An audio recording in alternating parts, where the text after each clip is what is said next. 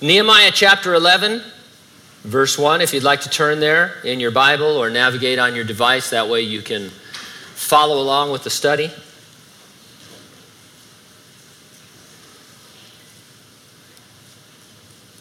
If you're online, you can go to transcript.calvaryhanford.com, and the morning's transcript will be there, and so you can figure out what's happening in that way as well. Follow along. The topic: Nehemiah casts the lot to determine who among the Israelites must repopulate Jerusalem. The title of our message: Hit Me With Your Best Lot. Let's have a word of prayer. Father, thanks this morning for this assembly of your saints.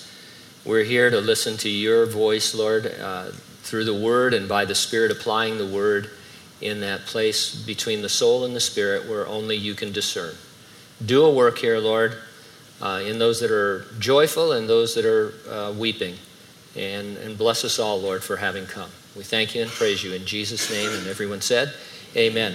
You're shipwrecked, adrift in a lifeboat with several other crewmates. Supplies have been spent. The time has come. The highest ranking crew member suggests you cast lots. According to one nautical writer, casting lots in a lifeboat in this situation was already a long-standing custom of the sea. Even the most naive deckhand knew what to do in a lifeboat when all the inhabitants were starving, because the sea shanties and ballads memorialized the tradition. Speaking of cannibalism, two cannibals met one day. It's a true story. I wouldn't laugh. It does have a humorous overtone. The first cannibal said, I just can't seem to get a tender missionary. I've baked them, I've roasted them, I've stewed them, I've barbecued them, tried every sort of marinade. I just cannot seem to get them tender. Second cannibal asked, what kind of missionary do you use? Well, the ones that hang out at that place at the bend of the river. They have those brown cloaks with a rope around the waist, and they're sort of bald on top with a funny ring of hair around their heads. The second cannibal replied, that's no wonder. Those are friars.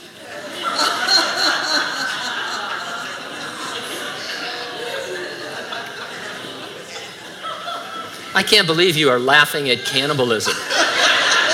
What happened? Ordinarily, casting lots has a decidedly negative connotation. We associate it with extreme situations like that lifeboat, where the winner seems to be the loser. It's hard for us to wrap our heads around the fact that casting lots was a perfectly proper, prevalent, prominent, proven procedure in Old Testament times for determining the will of God. The writer of the Proverbs goes so far as to say, the lot is cast into the lap, but its every decision is from the Lord. That's Proverbs 16:33.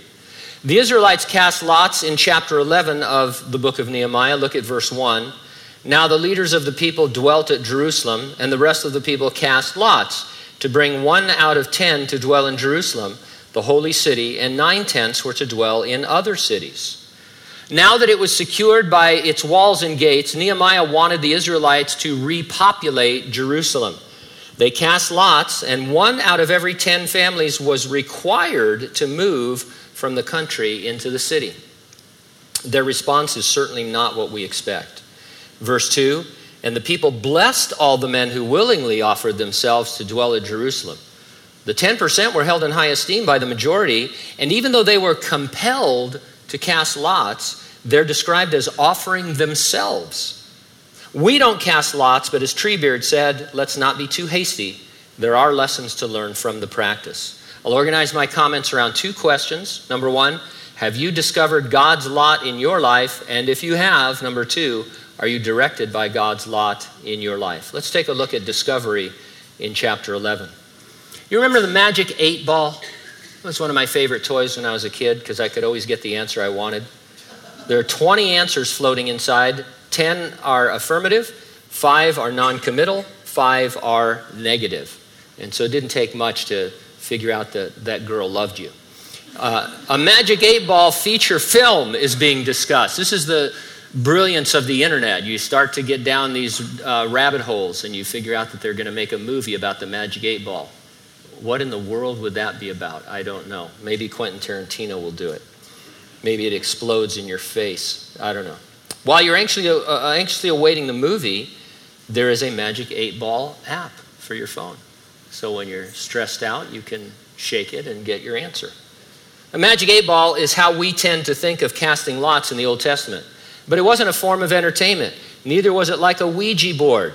It wasn't divination. It was how God's will was revealed in a certain circumstance. Ouija or Ouija? How many are for Ouija? Ouija? I've heard it both ways. Israel cast lots a lot. The conquered lands of Canaan were divided among the Israelites by lot.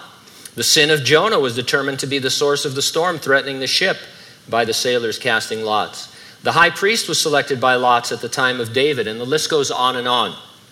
One historian explained the exact process by which lots were cast in ancient Israel is not always clear. There were probably several different methods. One way was by using different colored or marked stones, producing binary outcomes. Yes or no, good or bad, selected or rejected. Pieces of broken pottery could have names or marks written on them as well, thereby offering a wider array of possible outcomes. The Jewish feast Purim involved casting lots in this way, and I'll quote Dr. J. Vernon McGee. He said, I have Proverbs 16:33 written over the book of Esther in my Bible. In his pride, Haman cast lots to determine the day of destruction of the Jewish people. But God intervened and delivered his people, and the Jewish feast of Purim, meaning lots, is a celebration of that providential day. That's how the Israelites understood the casting of lots. God ruled over it, and if he had to, he overruled it to their benefit. So it was a very important method for discerning God's will. We're always quick to point out that casting lots is not the way believers in the church age discern or determine God's will. The last valid lot casting in the Bible is the book of Acts, where the disciples cast lots to choose someone to take Judas's 12th spot as an original apostle. It was justified by what they found in Scripture, and it was exactly what they ought to have done. Casting lots as a means of discerning an answer from God ended there, as the promised Holy Spirit was soon after given to the church on the day of Pentecost. Now, I'm going to use the word lot instead of will because it's the language of the text and because I think it better communicates that God has a definite will for you to discover what we might commonly call your lot in life. Chapter 11 suggests everyone has a lot in life from the Lord, in that scattered amidst many names, you're going to find various callings and vocations. So let's begin by reading verses 1 and 2 again, and then we'll get into those lots. Verse 1, now the leaders of the people dwelt at Jerusalem, and the rest of the people cast lots to bring 1 out of 10 to dwell in Jerusalem, the holy city, and 9/10 were to dwell in other cities. And the people blessed all the men who willingly offered themselves to dwell at Jerusalem. We think of the 10% as being voluntold where they were going to live. This happens to you, right? We need volunteers, and it's you. Okay. To a freedom-loving people like us, it sounds like a forced relocation. Imagine this morning if I said, hey, we want to reach out, we're going to take a lottery, and 1 out of 10 of you is going to move to an apartment complex in Riverdale. That's your new home. Please stay until the end of the... Where are you going? Everybody would leave. Or nobody would do it because this is America. But to them, when the lot came up, yes, they were excited. And it says they offered themselves knowing God had made the choice. The 90% recognized that the others were specifically chosen by God to receive special blessings. From what we've said thus far, how would you answer this question? What lot has God cast into my lap? Whatever it is, are you spiritually excited, knowing it is in God's will for you, even if you don't understand it or don't particularly want to do it? Are you offering yourself to God in it? And maybe you're looking upon someone else on their lot in life. Maybe something has changed in their life. Are you blessing them in it? Do you see it as a privilege for them, whether it seems good or not good? That's a lot to think about. I think I have 1 or 2 more puns like that because you demand them. You demand what's best. But think about that. I mean, we talk about our lot in life, and again, we think of it as a terribly negative comment. You say, well, that's their lot in life. They're slaves. Nobody says, well, that's his lot in life, he's a billionaire. We always think of it in the negative, but God says, no, I have a lot for your life, and in my will for your life, and you want to discover it. Verse 3 tells us how the rest of the chapter is going to shake out. These are the heads of the province who dwelt in Jerusalem, but in the cities of Judah everyone dwelt in his own possession in their cities, Israelites, priests, Levites, Nethinim, and descendants of Solomon's servants. This chapter is likely the list after the lottery. Verses 4 through 24 are the families that dwelt in Jerusalem, while verses 25 through 36 are those living outside the city. If you scan the verses, looking for things other than the names, you'll find the following callings or vocations listed. And this is just a sampling. Priests, valiant men, overseers, leaders of the house of God, brethren who did the work, mighty men of valor, one of the great men, overseer of business outside the house of God, the leader who began thanksgiving with prayer, overseers of the Levites, the singers in charge of the services, and the king's deputy. The titles may be different from ones that we commonly use today, but the general idea, of course, is the same. In the house of God, there were full-time servants, such as the priests and the Levites and the singers. In the church on the earth, the current house of God, there are full-time ministers and missionaries and staff members. In Jerusalem, there were government employees. King's deputy was one. In the church, we find many who work for one or another local, state, or federal agency. They had mighty men of valor, great men. We have military, law enforcement, fire services, first responders. There was at least one guy who worked in a business situation outside of Jerusalem. He can stand for all of us who don't fit into the previous categories. He's a kind of everyman or woman living for the Lord out in the world just like you. And so let's switch back for a moment and use this more familiar term and ask, how do I discover God's will? My lot in life, how do I discover God's will? Well, I think sometimes we need to go all the way back to the most basic principles of God's will. And that place to start would be with the Apostle Peter's great exclamation in 2 Peter 3:9, that God is long-suffering toward us, not willing that any should perish, but that all should come to repentance. And so we know that it's God's will that people get saved. And this is the place to start any discussion about God's will, is to make sure a person is saved or not. No one who is not a Christian can have any idea what God's will for their life is, because they have to start with that first step of accepting Jesus Christ as their Lord and Savior. And so that's a basic. But one thing you can do, as you're out in the world and people are struggling, you can say, hey, I know God's will for your life. I know his absolute perfect will for your life. What is it? It's that you would come to repentance, it's that you would get saved, and then God will begin to reveal other things to you as well. And so we start there. And so today, have you received Jesus Christ as your Lord, as your Savior? Because nothing else matters if you haven't. It's God's will that you be saved. In the Gospel of John, confirming this, we read, "This is the will of God who sent me, that everyone who sees the Son and believes in him may have everlasting life, and I will raise him up at the last day." In other words, God will save you, and he will continue the work that he began in you until you are raised from the dead or the rapture of the church takes place. And so that's God's will. Bottom line foundation. Now, after you get saved, Jesus continues to work in you. It's called sanctification. It is him, in cooperation with you, making you more like himself day by day until the day he presents you perfect and without blemish in heaven. To that end, an important verse would be 1 Thessalonians 4:3, where the Apostle Paul exhorted, "For this is the will of God."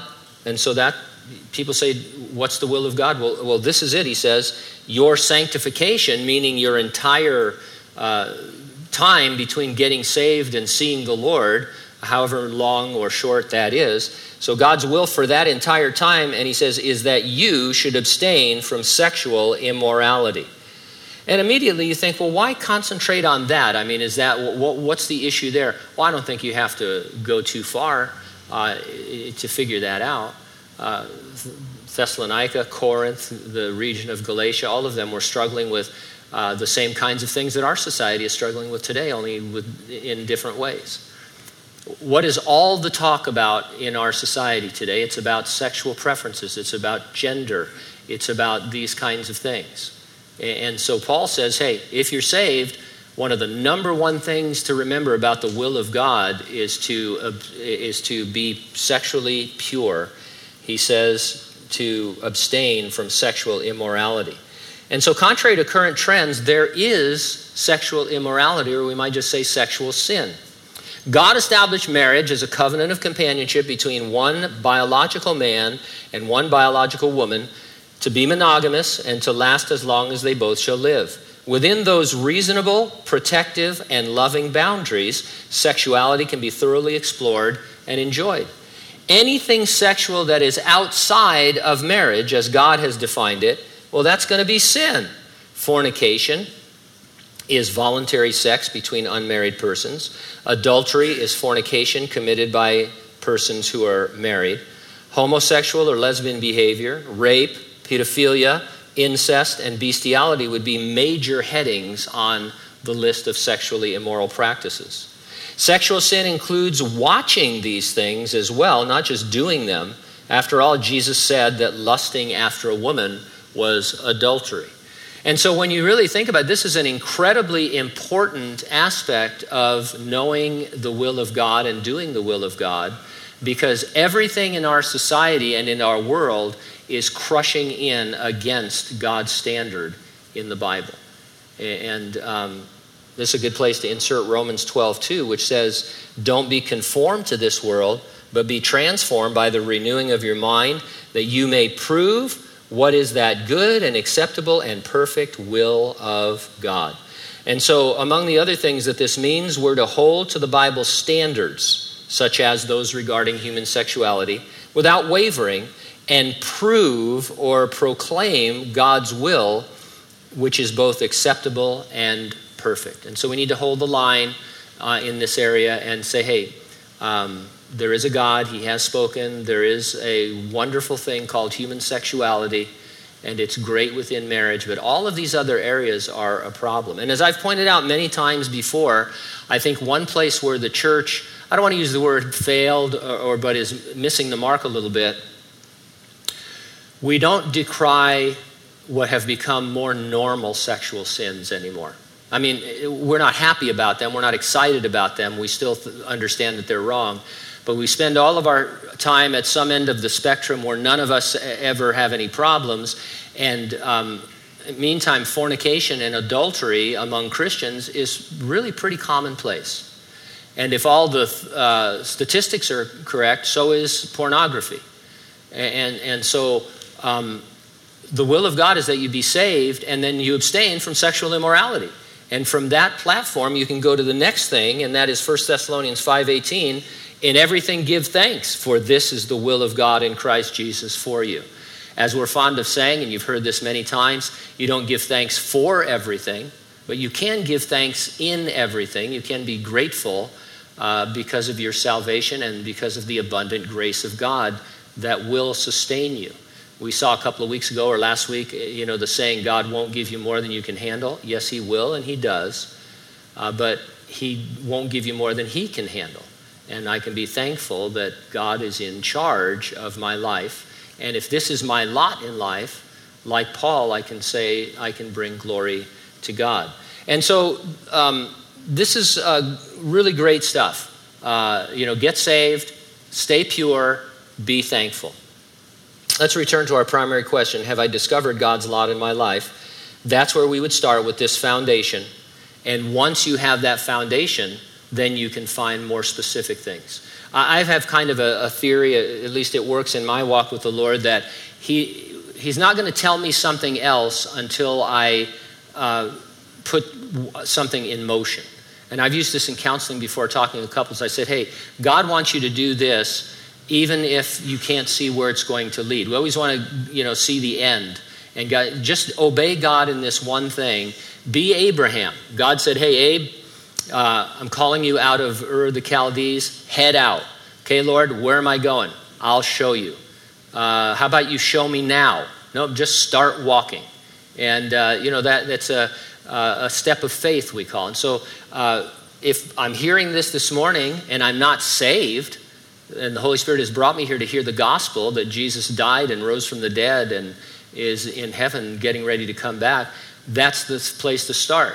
And then if I'm saved, no matter how long I've been saved, I need to check myself for sexual immorality, and I need to think about whether I'm really a grateful person in the Lord. And then I can be more sure that I'm going to hear God tell me what his will is. But until I do those things, I'm not saying I'm completely blocked, but God's saying, hey, if I'm saying, God, what's your will for me? This is my will. Why don't do this? And then I'll tell you more. But if I'm not going to give you this over here because we have a problem.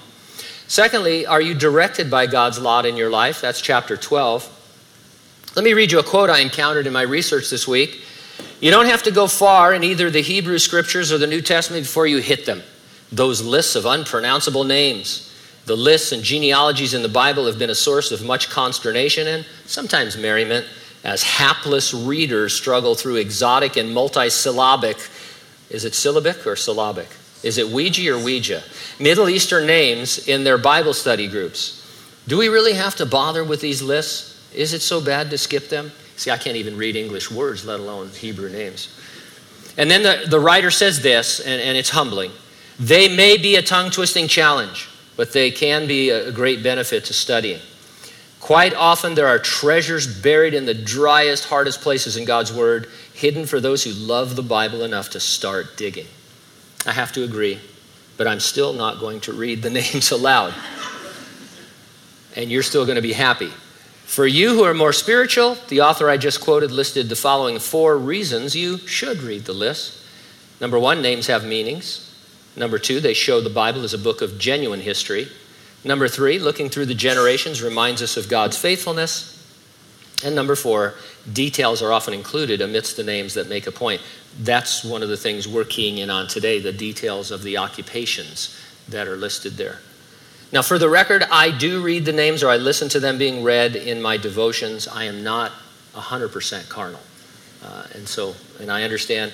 And I've done studies before where you just took all the names, and tried to make something out of it. So maybe we'll get back to that if I get spiritual again.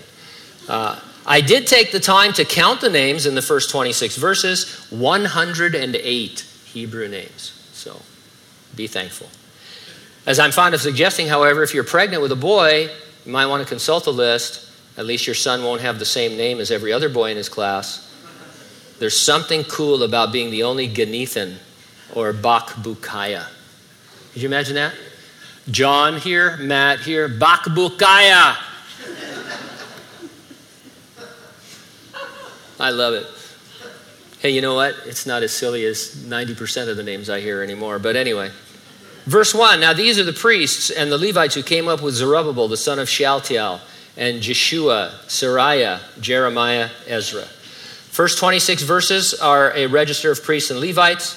There's a little overlap in these verses about the dedication of the wall described at the end of the chapter.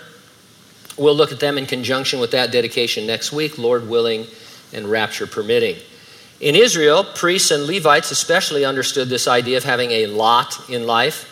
Israel, you'll recall, consisted of 12 tribes. In order of their birth, Reuben, Simeon, Levi, Judah, Issachar, Zebulun, Dan, Naphtali, Gad, Asher, Joseph, and Benjamin. The tribe of Joseph included his sons born in Egypt, Ephraim and Manasseh, and so that's why sometimes his name will be there, or Ephraim or Manasseh, and commentators go crazy trying to figure out exactly why they choose one and not another. There's reasons why in some cases, but 12 tribes, 12 literal tribes, and both everybody who teaches here lately, Gene and I and Jacob, we've been on a tear to get off subject a lot and tell you about Bible prophecy that it's literal, because there's a lot of teaching right now that is trying to say, these things are all symbolic. And I was listening to a guy the other day. There's a passage, of course, the famous 144,000 in the Revelation. It says 12 tribes, 12,000 from each of the 12 tribes of Israel. And this guy said, because the name of Dan wasn't in the list, it's obviously allegorical. And so, the 12 tribes are always the 12 tribes descended from these 12 real men until you get to Revelation, and then it's some kind of an allegory. And so just don't be drawn into that stuff. It's ridiculous. Anyway, sorry, I had to do it. God chose the tribe of Levi to serve the temple. All priests were Levites, but not all Levites would be priests, only the descendants of Aaron, Moses' brother, who was the first high priest of Israel.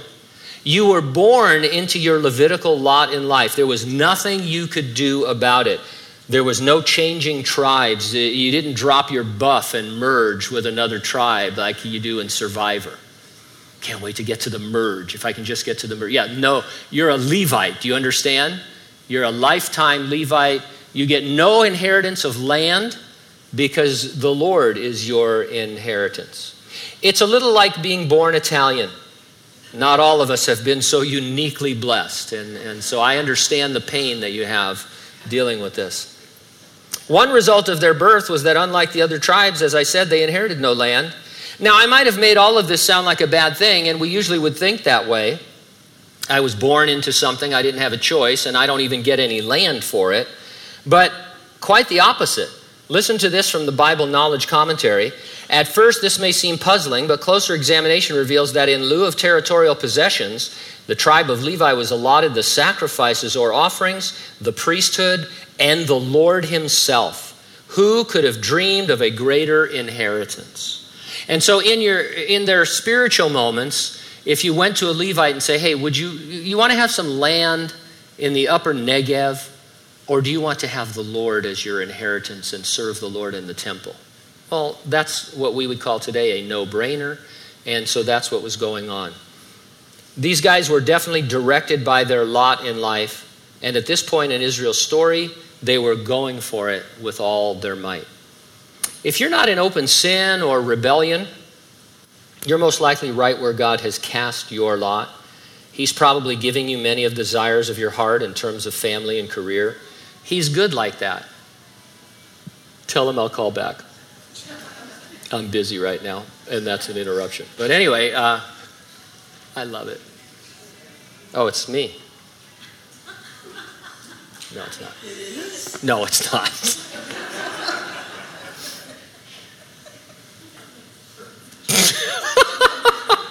That was a good one. I love it. Ushers, would you escort? No, I'm just... We're going to start confiscating cell phones, except that I am glued to mine all the time. I don't know how Nick got mine was it last week or 2 weeks ago? Shame on you. But stealing the pastor's iPhone, that's like a mortal sin among Protestants. I don't know what I'm talking about now, but it's fun. So your lot in life. No, don't remind me, please. I just have to make it up. God gives you the desires of your heart. There's a common theory, among mostly legalistic people that God wants you to do awful, terrible things to prove yourself. You need to go to pygmies in Africa, if there are any that have not heard the gospel by now, because that's where everybody has to go. But that kind of a thing. And really, God wants to give you the desires of your heart. Now, when you get saved and as you are sanctified, he has to tweak some of those desires. They're not all godly, and ultimately, they're not all good. And many times they'll work out differently than the way you think they're going to work out. I know I've got a few minutes. We're good on time, so I'll tell you this brief story.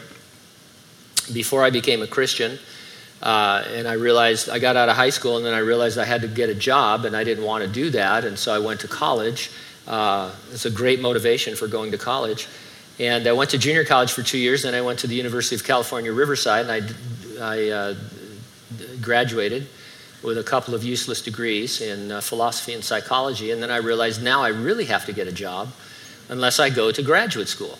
And so tried to get into graduate school at Cal State San Bernardino. They had some kind of program. It was a counseling program where they taught you how to counsel people. And I completely bombed out. And I was, they rejected me. It was the first time I'd ever been rejected in my life.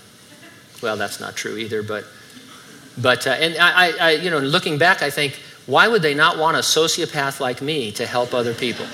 I don't understand it, And so, fast forward, after I got saved and, I come to the family of believers and people are counseling me and I'm counseling them and I get to teach the Word of God. And so what I didn't realize back then was that God was going to give me, in a sense, the desire of my heart, in that I had somewhere in the bottom of all my sin a desire to maybe help people. But the only real help is found where?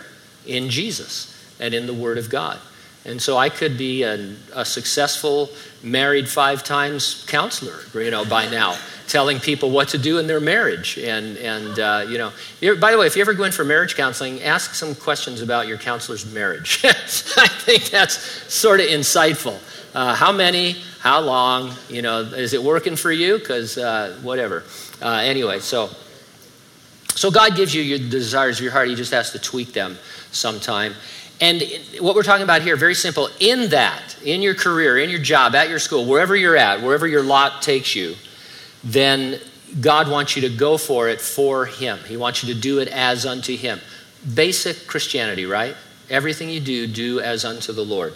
For example, the Apostle Peter, in a section about our lives in the world, said, "For this is the will of God, that by doing good you may put to silence the ignorance of foolish men."